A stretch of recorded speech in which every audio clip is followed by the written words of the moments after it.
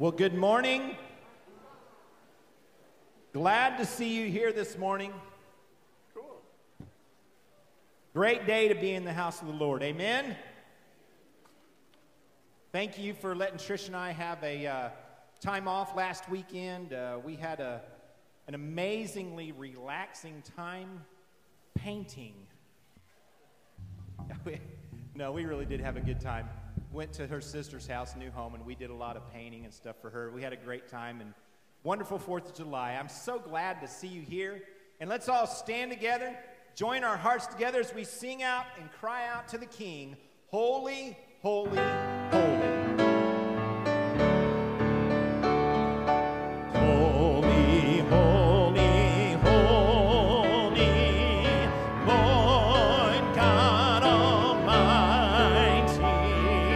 Early in the morning, our song shall rise to thee. Holy, holy, holy,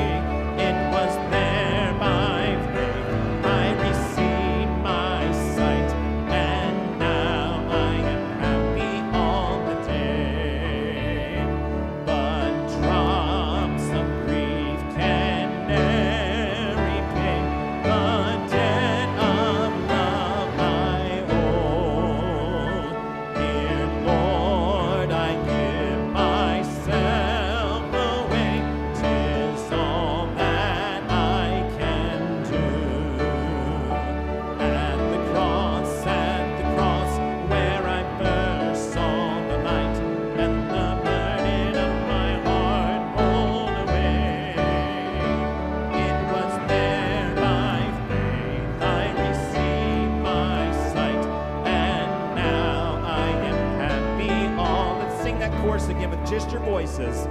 At the cross, where I first saw the light, and the burden of my heart rolled away. It was there by faith I received my sight, and now I am happy all the day. You may be seated as you take your attention to the screens, please.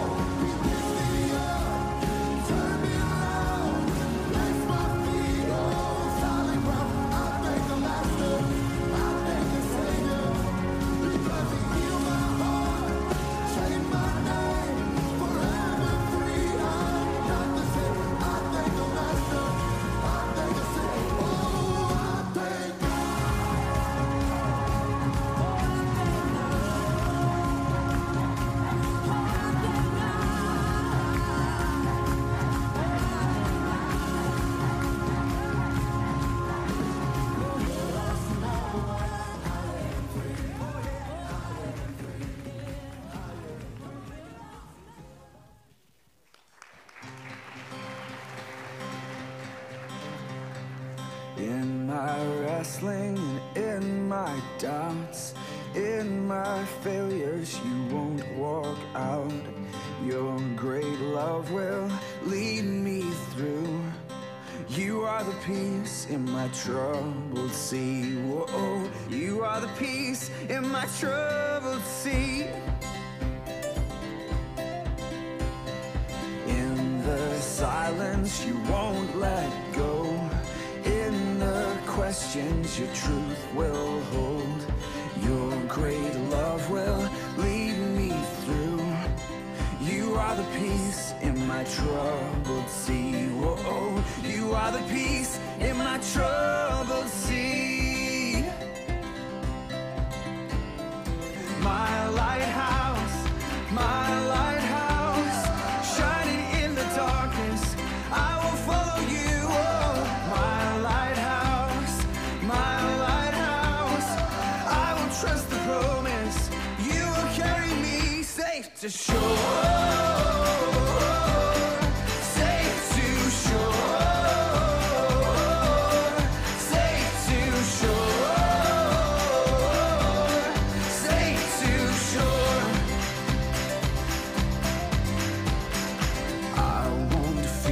what tomorrow brings. With each morning I'll rise and sing. My God's love will lead me through. You are the peace in my troubled sea. Whoa, you are the peace in my troubled sea. Oh, you are my light, my lighthouse, shining in the darkness. I will follow you.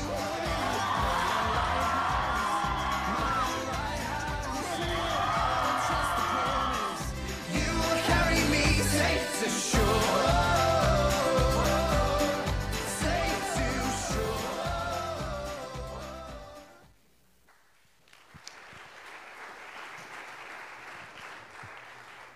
As you can tell, our preteens and our youth had a great time at camp. Sponsor places go really fast, and so right after the service, sponsor sign-up will be out in the foyer before you lose the enthusiasm from the videos.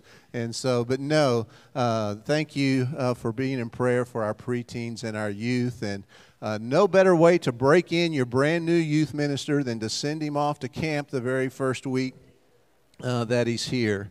And but don't forget, tonight at 5 o'clock, we'll not only be kicking off our summer Bible study that Raymond will be talking about more here in a minute, but also we'll be having a welcome reception for Stephen and Alex, a gift card pounding for them, and that will all start at 5 o'clock back in the gym. So grateful that you're here this morning. And I hope that you've come expecting and anticipating God to do something special in this place this morning as we continue to worship our Lord. Thank you, Jeff. Let's all stand together as we continue to worship Him.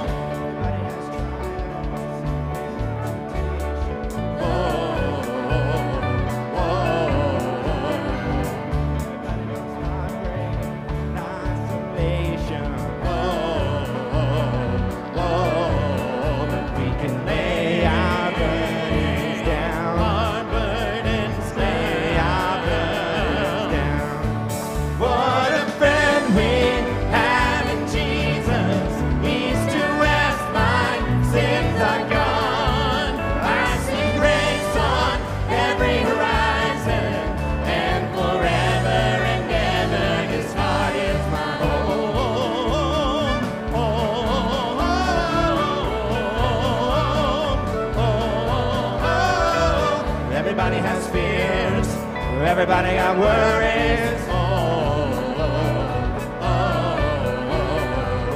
Everybody knows sorrow, devastation. But we can lay our burdens down, our burdens down. What a friend we have in Jesus. East to west, my sins are gone. I see grace on every horizon, and forever and ever His heart is my home.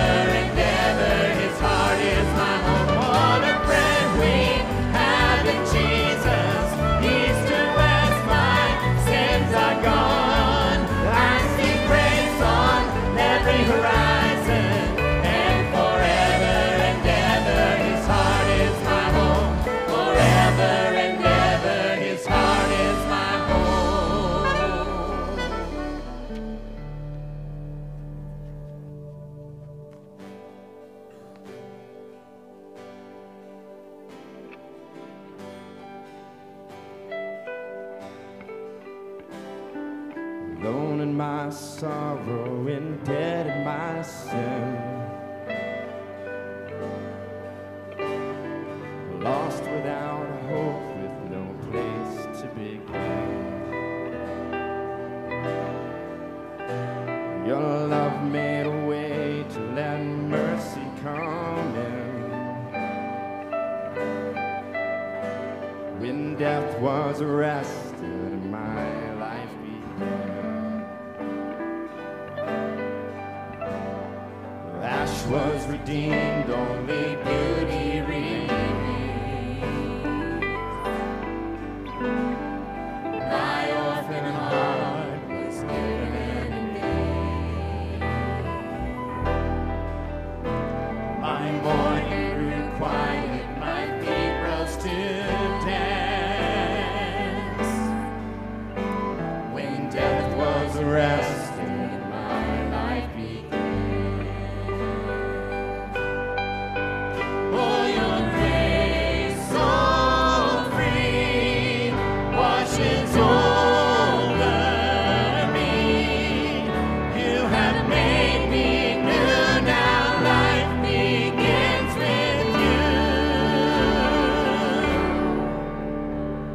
Released from my chains, I'm a prisoner no more. My shame was a ransom he faithfully bore. He canceled my debt and he called me his friend. When death was arrested and my life began.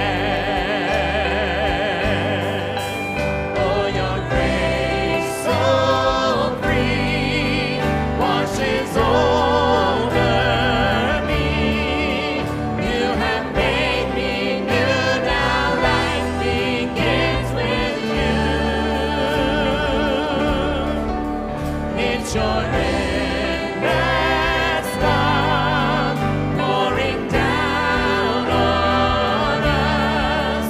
You have made us new, now life begins with you.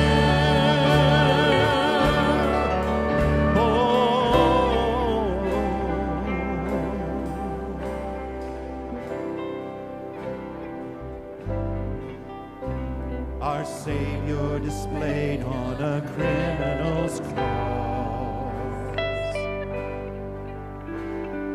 Darkness rejoiced as though heaven had lost. But then Jesus arose with our freedom in hand. That's when death was arrested and my life began. That's when death was arrested and my life began. Oh, your grace so free washes over me. You have made me new, now life begins with you. It's your endless love pouring down on us. You have made us new, now life begins with you. Oh, we're free, free, forever we're free. Come join the song of all the redeemed. Yes, we're free, free, forever, amen. When death was arrested and my life began. Oh, we're free, free, forever we're free. Come join the song of all the redeemed. Yes, we're free, free, forever, amen. When death was arrested and my life began. When death was arrested and my life began. When death was arrested and my life began.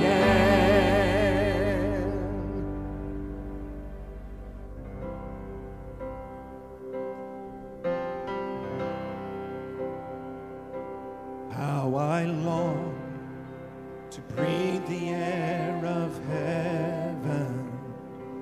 pain is gone and mercy fills the streets, to look upon the one who bled to save me and walk with him for all eternity.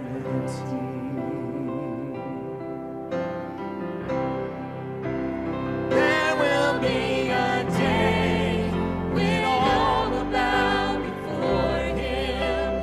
There will be a day when death will be no more, standing face to face with he who died and rose again. Holy, holy is the Lord.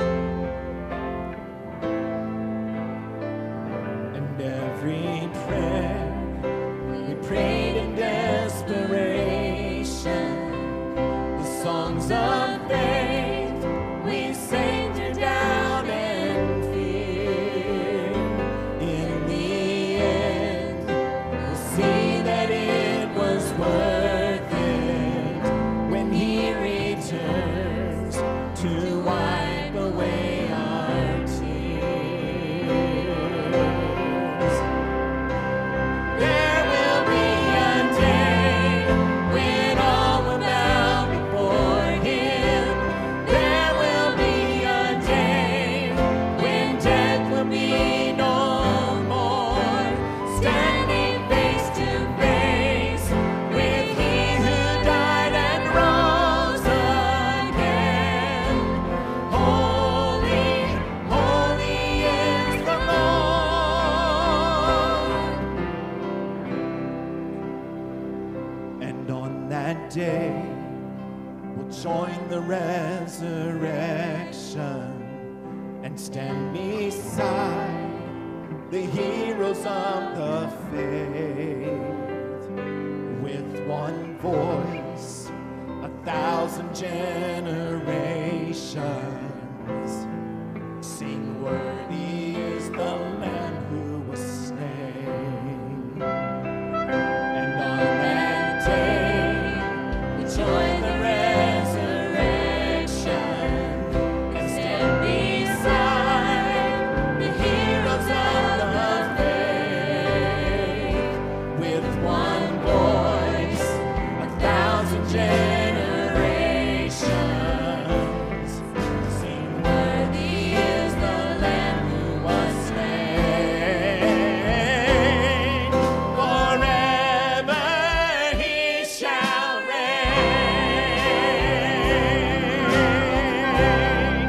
So let it be today. We shout the hymn of heaven with angels and the saints. We raise a mighty roar. Glory to our God who gave us life beyond the grave. Holy, holy is the Lord. So let it be today. We shout the hymn of heaven with angels and the saints. We raise a mighty roar. Glory to our God who gave us life beyond the grave. Holy, holy is the Lord. Holy, holy is the Lord. Holy, holy is the Lord.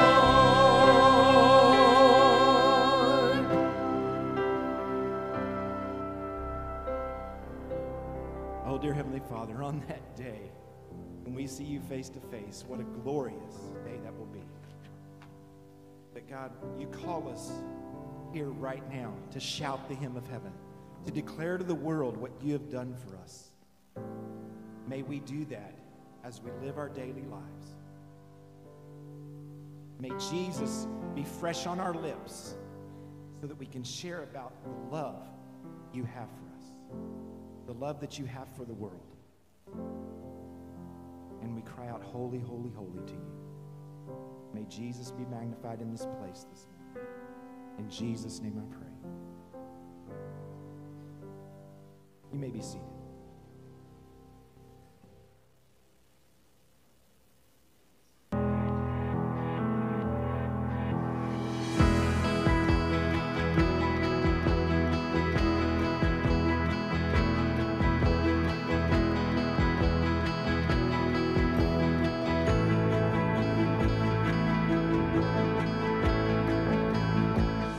Every one of us wants to live a life of purpose and impact. We want to be a difference maker. The world's craving for it. We were created for it. And how do we do that? What really happens to make a difference? Well, your life is a life of impact, not just passing time, but really walking with purpose and impact. Well, first of all, God's got to do something in you. He loves you. He cares for you. He wants to move in your heart and life so that He can change you and let you know of His love. Then He wants to do something through you. And when we become a usable vessel for Him, then God can use us to change the world. He does something great in us through Christ. He does something great through us to allow us to make a difference in other people's lives. So let's live a life of impact and purpose by being a difference maker and learning what that really means.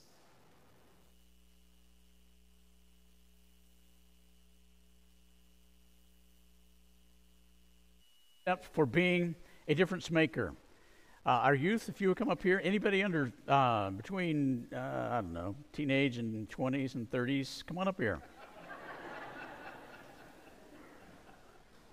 And we're going to let Alex and Stephen pull this off because we know they have incredible skill sets.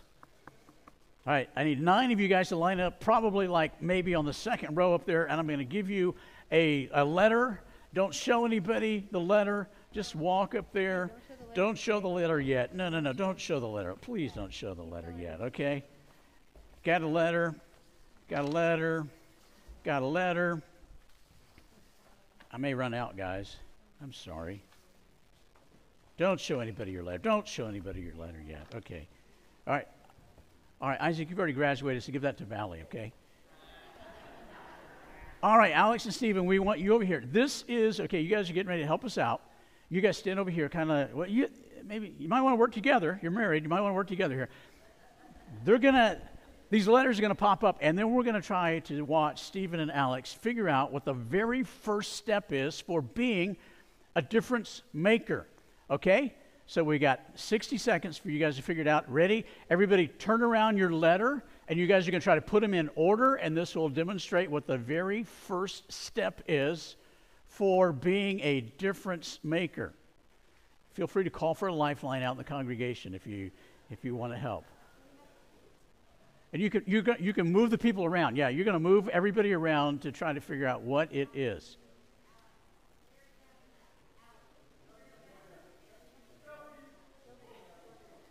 All right, we got movement going here. Oh,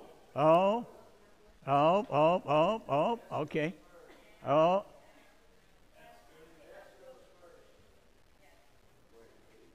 Look at you guys, okay?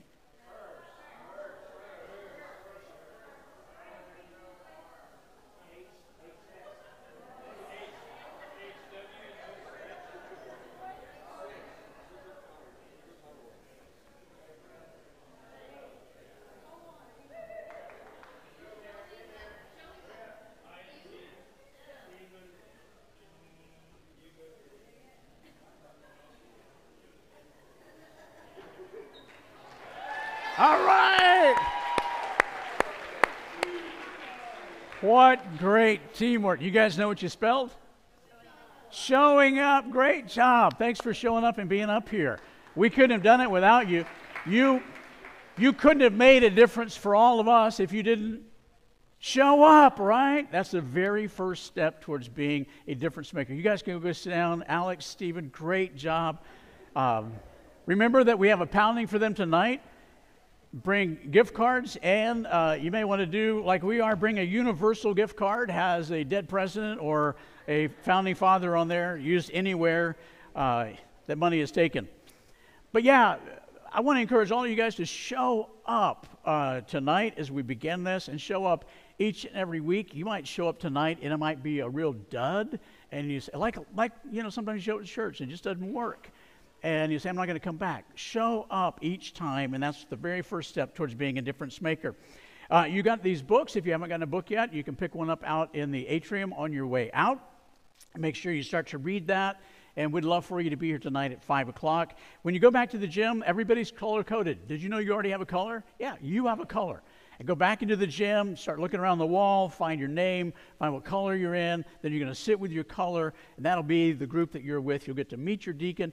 Some of you say, well, I already know who my deacon is. Maybe not. Because during the pandemic, we had an enormous amount of change going on.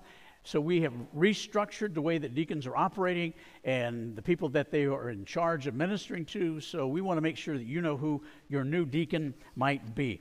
And if you had a really busy week, I was just curious if anybody in the congregation this week had a really busy week and ended up, in the last couple of weeks, becoming the Port of Beaumont Board of Commissioners president.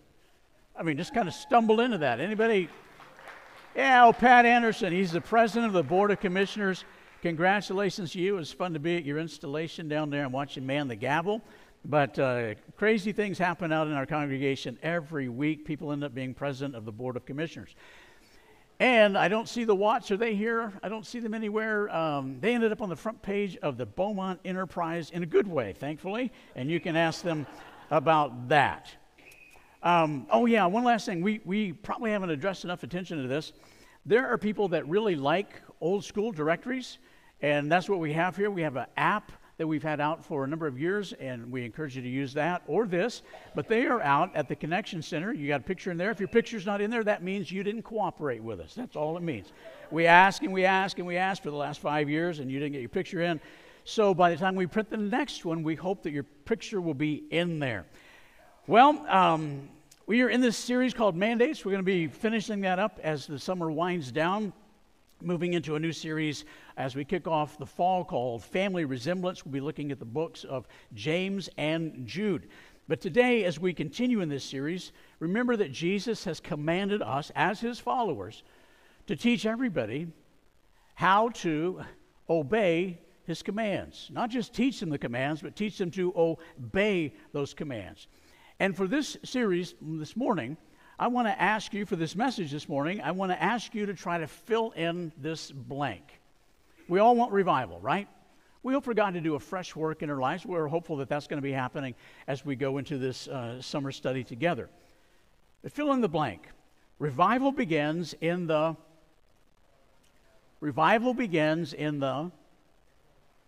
Okay, you have an idea, your answer, you got it, mark that. And I wanted to read to you the person that made this statement, Dr. C.M. Ward. He was a pastor, an evangelist, college president, and he hosted a radio program for 25 years called The Revival Time. Listen to what he said that includes that statement. Revival starts when we are totally surrendered to God. And the last thing we are usually willing to surrender to him is our money. That's the thing that we want to control the most. So, revival begins in the pocketbook. And we would say to ourselves, okay, some of you are looking for the door right now, I understand. But the whole idea is, how in the world would revival begin in the pocketbook? Well, you understand his statement there. That's usually the last thing that we want to give up control of to God, and so we hold on to it, and it prevents us from being everything that God has created us to be, from being fully surrendered to him. A survey by Wells Fargo found that Americans find it more difficult to talk about money than they do about death, politics, or religion. But uniquely, that's not all over the world. There are many cultures in which they have open and frank discussions about money as a part of everyday conversations.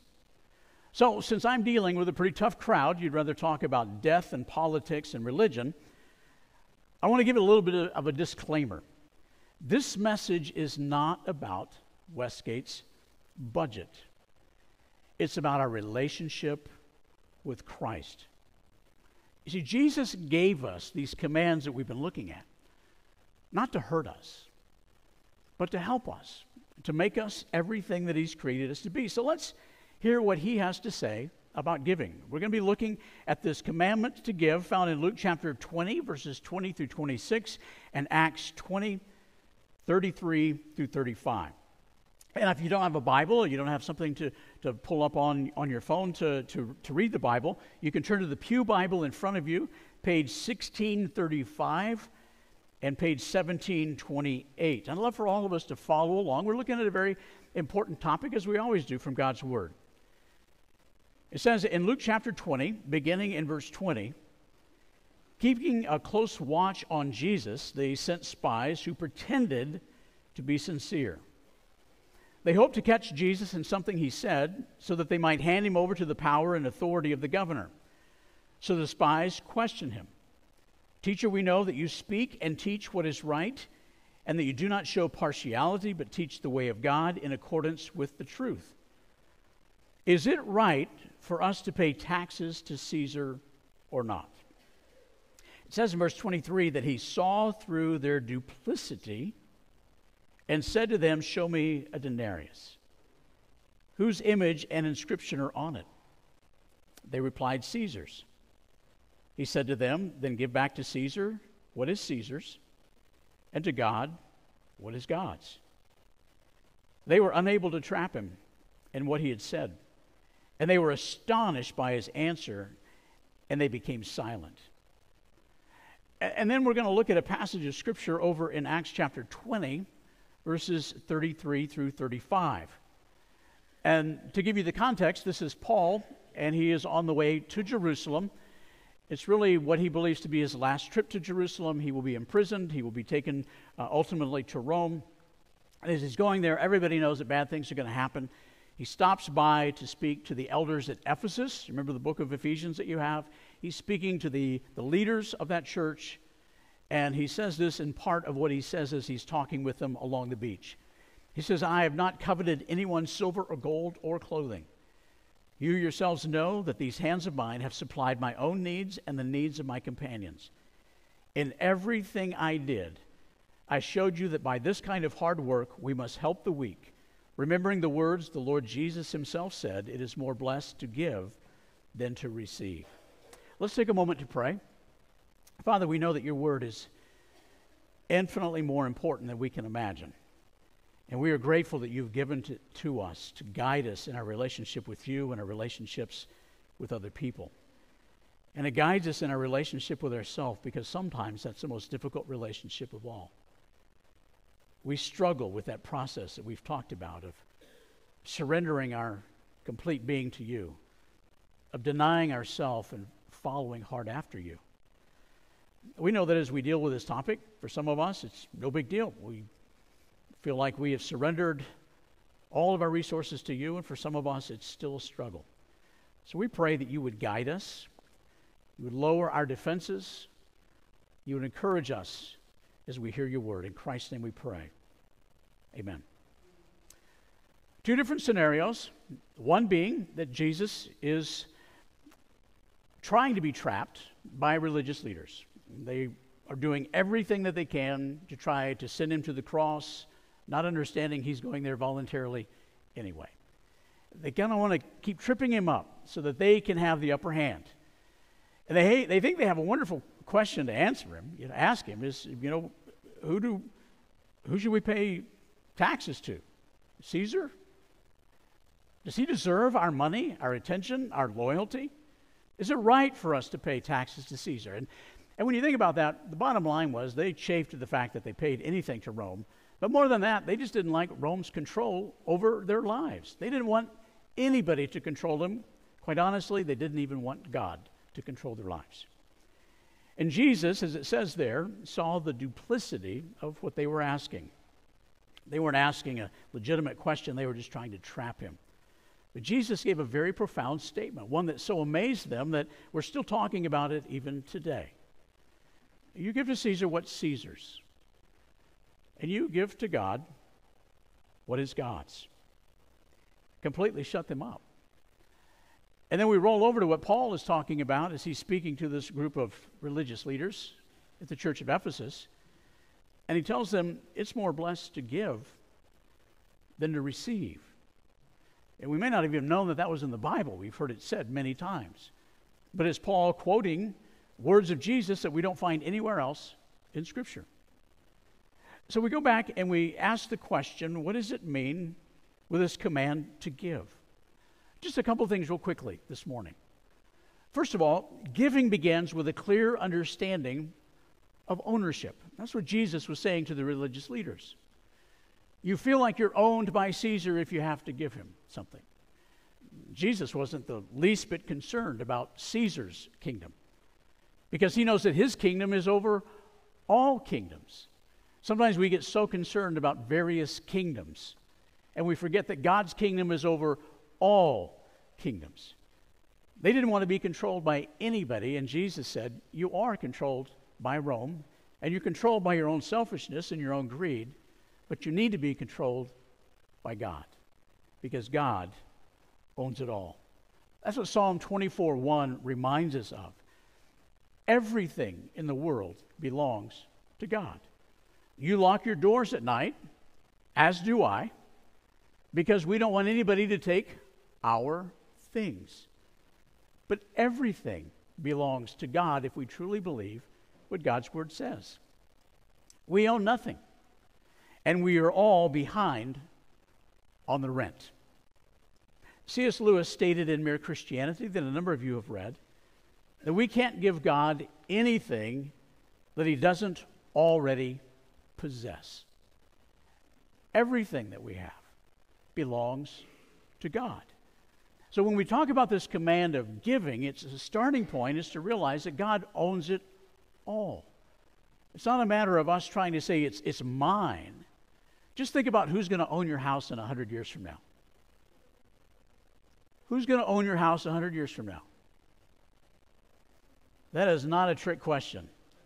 Are you going to own your house 100 years from now? No. Do you own your house now? Some of you do. You've paid off your mortgage. For some of you, you think you own your house, and truthfully, the bank owns it, right? You see, we feel like we are so much more controlled than we really are.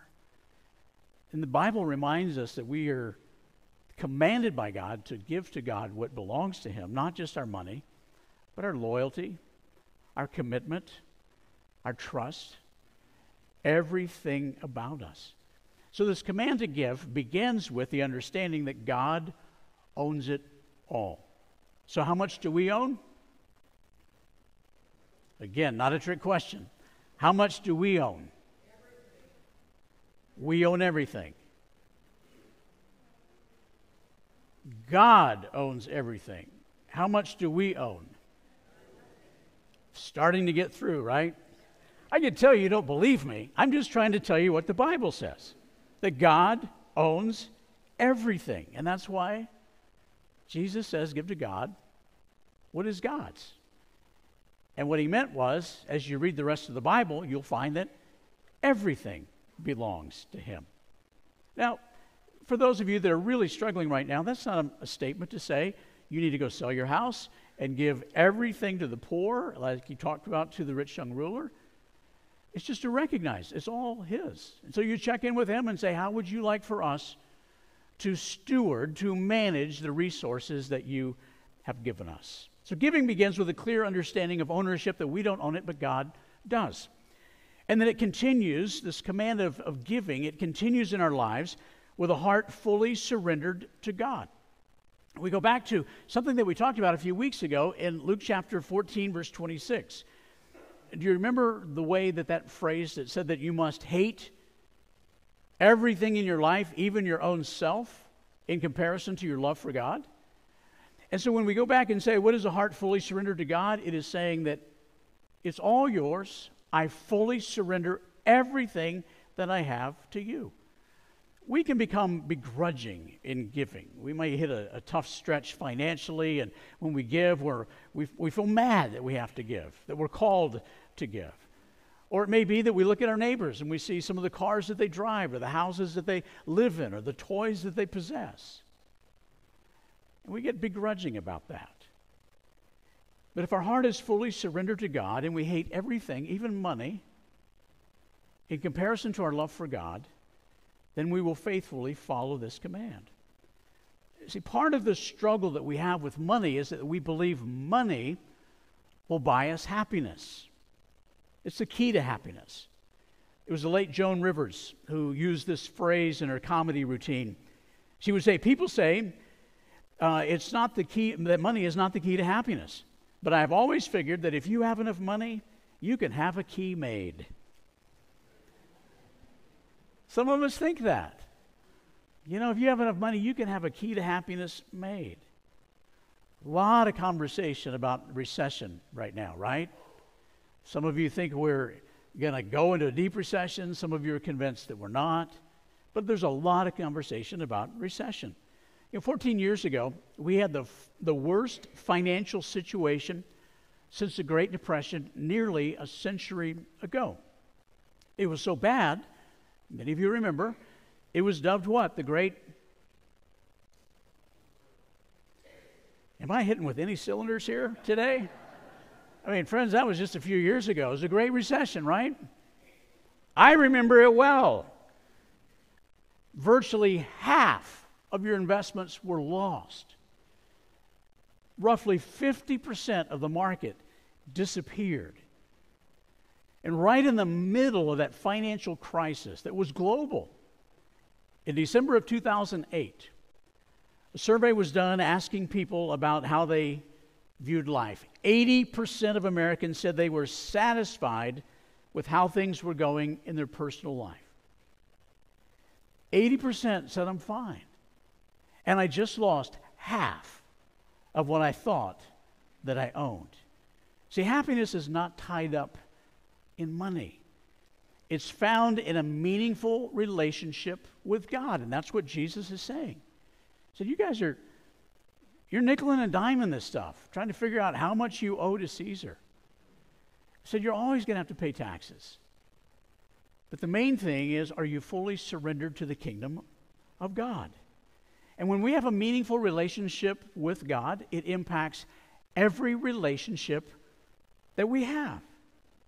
You know, what's funny is that you find across the board, and it's not every single person, but across the board in general terms, the more money you make, the smaller percentage you give away to charity. Did you know that? You would think it'd be the exact opposite. You know, people that don't have much, they're just hanging on to everything. But the truth is, the higher you go up in the financial brackets, the lower the percentage of giving. That's why whenever it comes to voting in elections, one of the first things I want to see is, what is the charitable giving of the candidate? They want to change the world. They want to borrow my money, use my, not borrow, they want to take my money to change the world, and they're giving a whopping 1% of their income in charitable donations. It's interesting the hold that money can have on us. See, when we give, it helps us to trust God. There's this thing called tithing, and I hope that you are already aware of it. If you're not, let me just explain briefly. God's word commands us as followers to be tithers, but that's just the beginning point. Some people act like, man, that is a bunch of money. It's just 10%. 10% of what God has blessed you with, that you give that to kingdom work. And when we do that, it helps us to trust God because we recognize that we are parting with at least 10% of our income. And so we're trusting God to fill in the gaps. But as we said a couple of weeks ago, Oswald Chambers made this very important statement. The root of all sin is a suspicion that God is not good. And so we have the suspicion that if we give away a portion of our income, that somehow God is going to punish us, that we can't trust God. And when we give, we're saying, God, I trust you. I can't fathom how we will make it on 90% instead of 100%, but we're going to trust you for that. Did you know that today is the same kind of thing? The day of worship.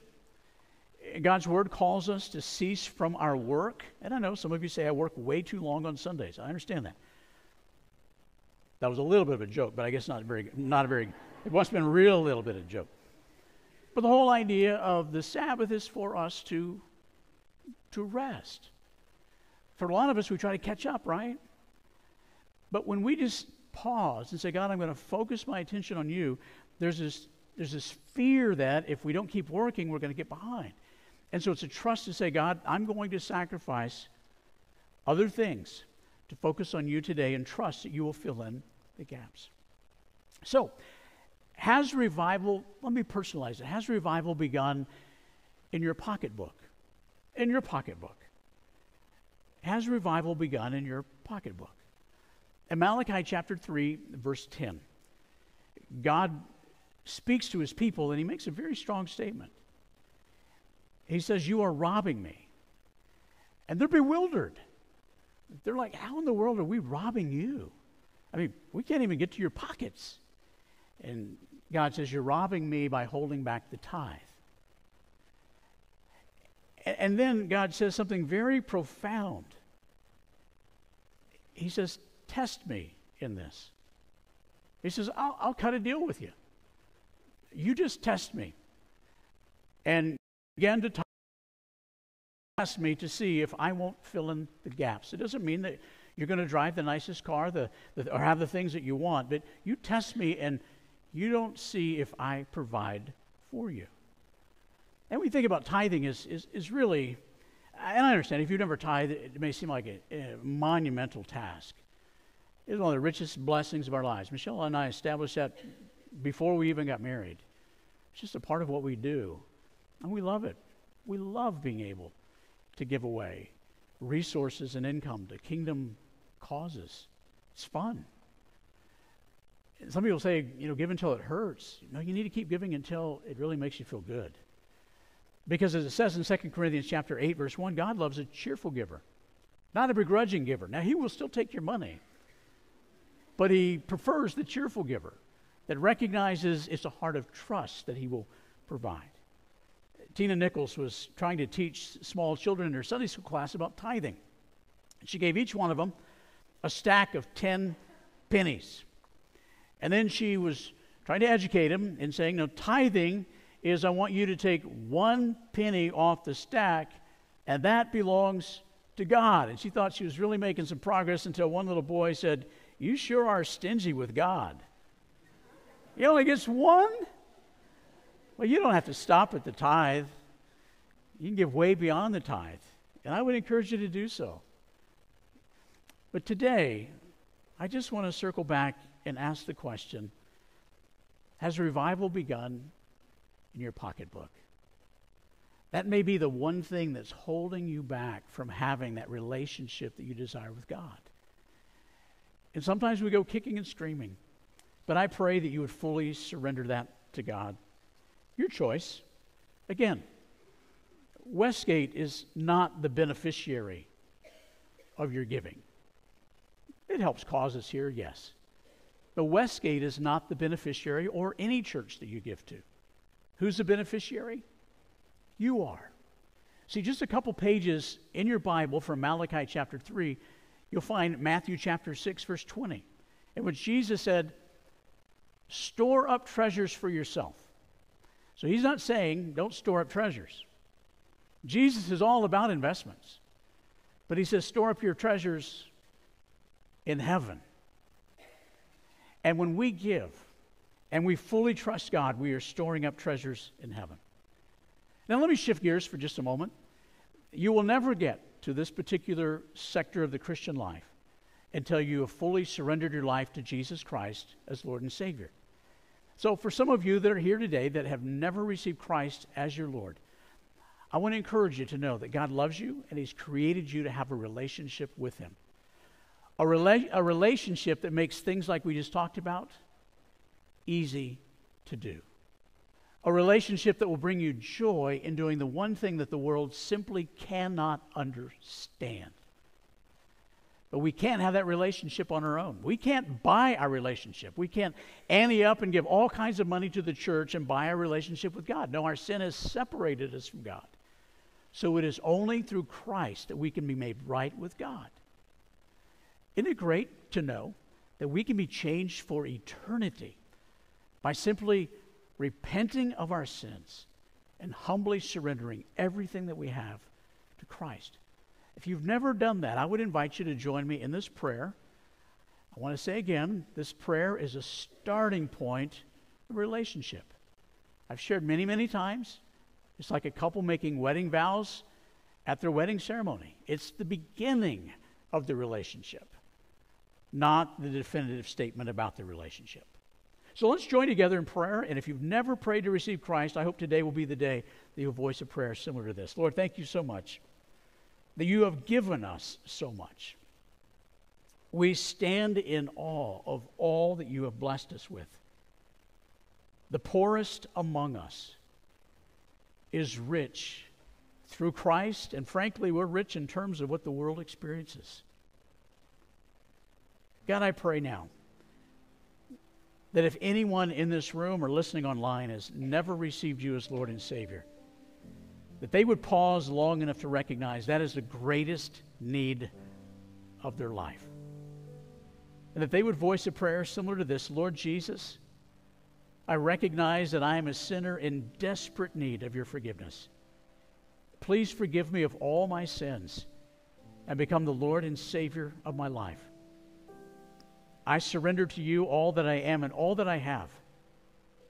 And I will literally follow hard after you the remaining days of my one and only life. Father, I pray that someone today prayed that prayer to enter into a relationship with you. And for all the others who are already following after you, help us to fully surrender our life to you. And as we pray for revival, remind us of Dr. Ward's words.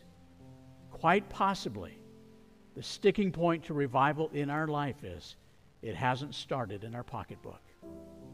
Thank you for loving us the way that you do. Move in our midst the way that you desire. In Christ's name we pray. Amen.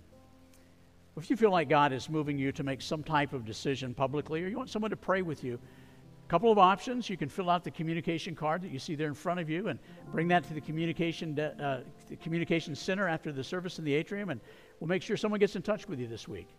Or I'll be standing at the cross. You can meet me over there. We'll pray together. Or, again, you can go to the communication connection center in the atrium, and someone will pray with you and minister to you there. So let's stand together and let's respond as God is leading us during this final song of our worship.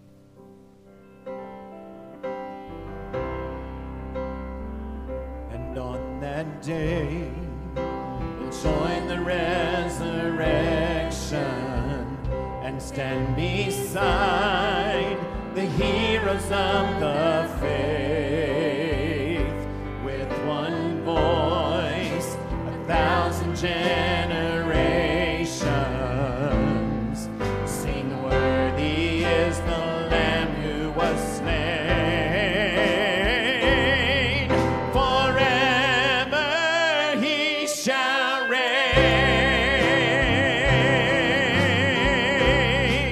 So let it be today. We shout the hymn of heaven with angels and the saints.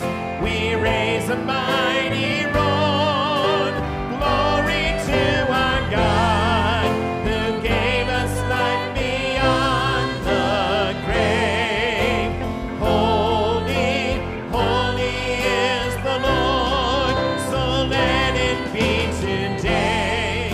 We shout the hymn of heaven with angels and the saints. We raise a mighty roar, glory to our God, who gave us life beyond the grave. Holy, holy is the Lord. Holy, holy is the Lord. Holy, holy is the Lord. God bless you. See you back here tonight at 5 o'clock.